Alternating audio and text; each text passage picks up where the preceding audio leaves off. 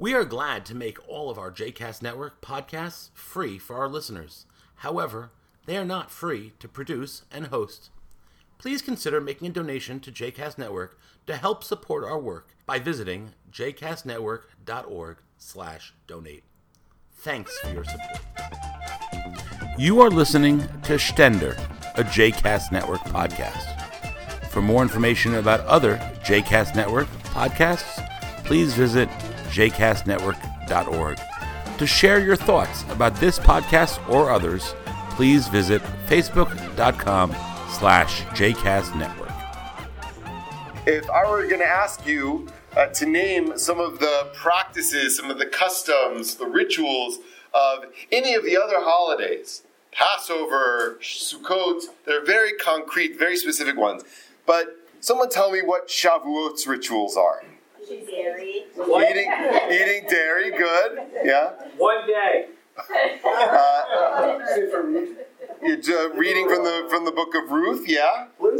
Blintzes. Okay, so eating cheesecake, eating blintzes. Late night study, good. Flowers, yeah. So flowers are actually deeply rooted in Shavuot. It's one of the customs in some senses that has been lost in the modern application of Shavuot. But Shavuot, as it's talked about in the Torah, is Chag HaBikurim, is the holiday in which we bring the first fruits to the temple. And so bringing flowers or baskets of fruit and adorning the synagogue with fruits is actually a custom of Shavuot. Many of the customs that you mentioned, notably the Tikkun Leil Shavuot, studying late at night on Shavuot, and the custom of eating dairy on Shavuot, are not very well attested to in Jewish history. Tikkun Leil Shavuot seems to have been a practice of the medieval Kabbalists.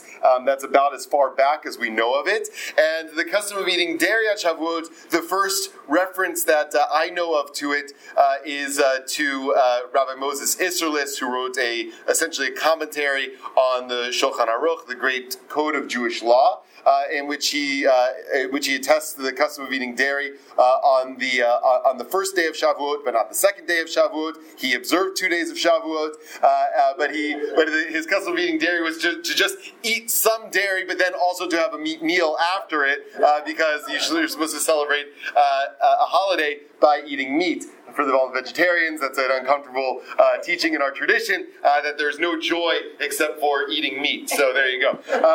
But why is it, where did that custom come from to eat dairy on Shavuot? When they received the Torah, they didn't have time to prepare meat. They learned all these new laws about kashrut and stuff. And so dairy was easiest to live up, I guess. So that's great. I'm so glad you brought up that teaching, that tradition. So there are two possibilities accounted for in the tradition. One is that it's a commentary on a verse that alludes to Torah, that its words are sweet like honey and rich like milk, which is also maybe why the land of Israel is called Eretz Zvat Chalav Udvash, the land flowing with milk and honey. It's a Ki Mitzion Tetzei Torah, because Torah comes forth from Zion. So it may be contained in that allusion. But I think the more prominent explanation or interpretation is that when just as Sharina said, when the children of Israel received the Torah at Mount Sinai, before that, they didn't have the laws of kashrut, and they received the Torah. They're called upon to celebrate a holiday, but they didn't have time to have to shecht animals and to kosher the meat. And they didn't know how to separate their dishes between meat and dairy yet. Right? And so, because of that, they said, okay, well, it's just going to be easier if we just have blintzes, right? If we just have cheesecake, that way we won't mess anything up. We'll learn this stuff, and then we'll do it right next time, okay? It reminds me of this, one of my favorite rabbinic jokes. It's like rabbinic joke number 128, okay?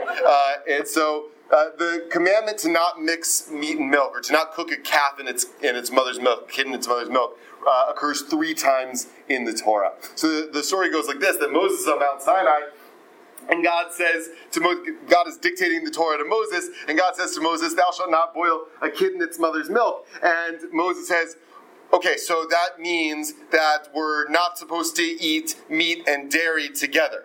And God says, no, Moses. Listen to me very carefully. Thou shalt not boil a kid in its mother's milk. And Moses says, I got it. I get it now. We're supposed to have separate dishes for meat and dairy.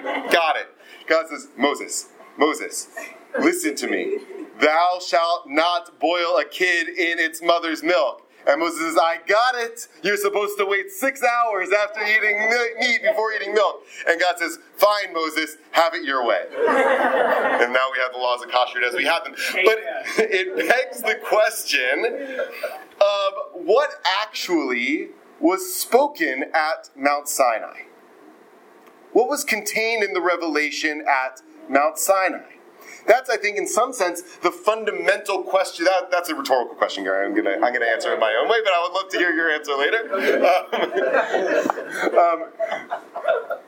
I think, in some sense, that's the fundamental question of Shavuot, and I think it accounts for why there are no recognizable, formally established, tangible traditions of Shavuot. If you were to read carefully the Ten Commandments, as we are going to do in just a few moments here together in the book of Exodus, you'll notice something peculiar about them. The first is, it's unclear how to number the 10, okay? But let's say we account for them in the normal counting. The first 2 commandments are recognizably different than the last 8 commandments.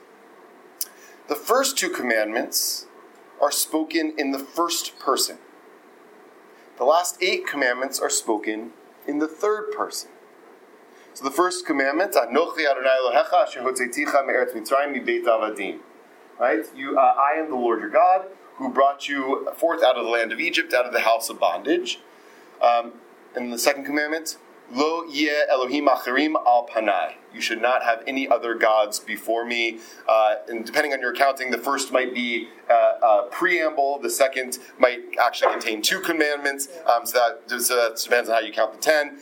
Christians tend to count the second one as 2 and 3, with the first as a preamble. And the second one also contains, don't make a graven image. Okay?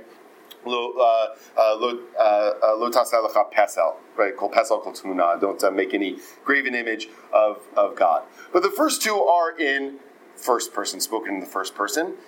The last 8 are spoken in the excuse me, I said third person. I meant second person. The last 8 are spoken in the second person. They're no longer, or rather, third person, right? They're not in God's voice speaking to the children of Israel. They're rather about God and what God's commandment is to the children of Israel. A little bit after the actual giving of the 10 Commandments, we have an interesting narrative that the people hear the thunder and the lightning and all sorts of noise.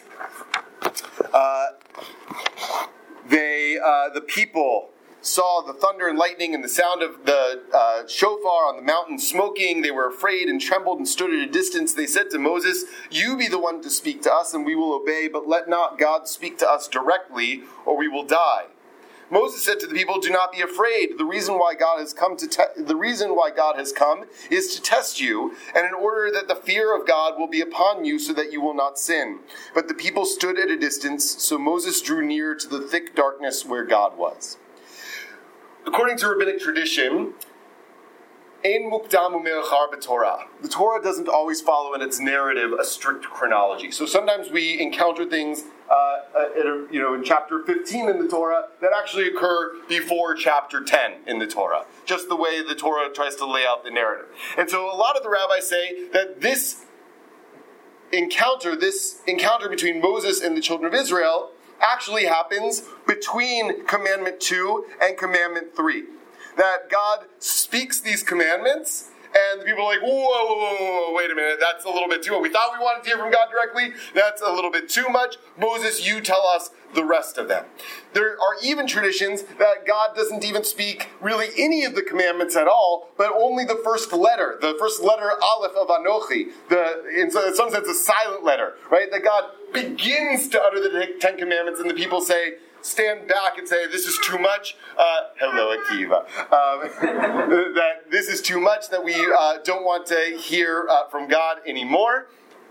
Moses, you speak the rest of us. I was talking with Cantor yesterday, I think, as we were singing in preparation for Shavuot, a verse from Deuteronomy, Torah tzivat lanu Moshe, morasha kihilat Yaakov. A verse from Deuteronomy that says, Torah that Moses commanded us, an inheritance for the congregation of Jacob. And it's a strange verse, Torah tzivat lanu Moshe, that Moses commanded us the Torah, because our tradition generally says that who commanded us the Torah? God commanded us the Torah. What does it mean, Torah tzivat lanu Moshe, that Moses commanded us the Torah?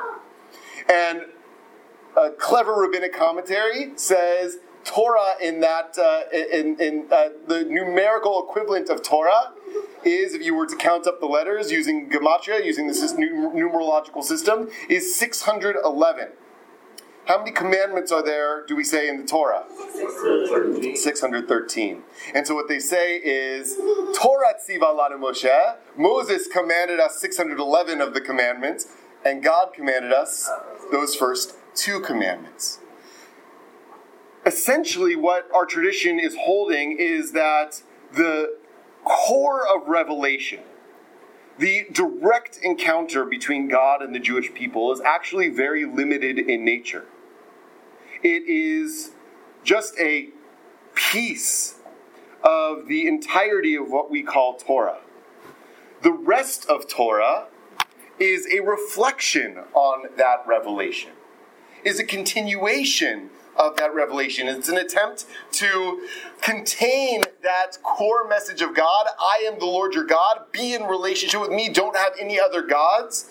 It's an attempt to identify the core of that message and expound upon it. What are the responsibilities, the specific responsibilities that entails? What's incumbent upon me as a person in response to that core message of revelation? And what's incumbent upon us as a community, as a people, in response to that core message of revelation, of identifying God and being in relationship with God? In other words, and this is a paraphrase of Rabbi Abraham Joshua Heschel, the Torah is a report on revelation. The Torah itself is midrash about revelation. We hear the encounter at Sinai on Shavuot, but most of what we learn about that encounter is the midrash of that encounter, the interpretation of that encounter, an attempt to encapsulate that encounter and then say, here's what it means in practical terms for each of us in each of our lives. And that's why I believe that Shavuot has no set, identifiable, tangible customs. It's got no sukkah. It's got no seder. It, in the words of an article of the Forward that Shoshana Schechter brought to our attention last night, Shavuot is a holiday of sex, books, and cheese. It's a holiday of embodied living.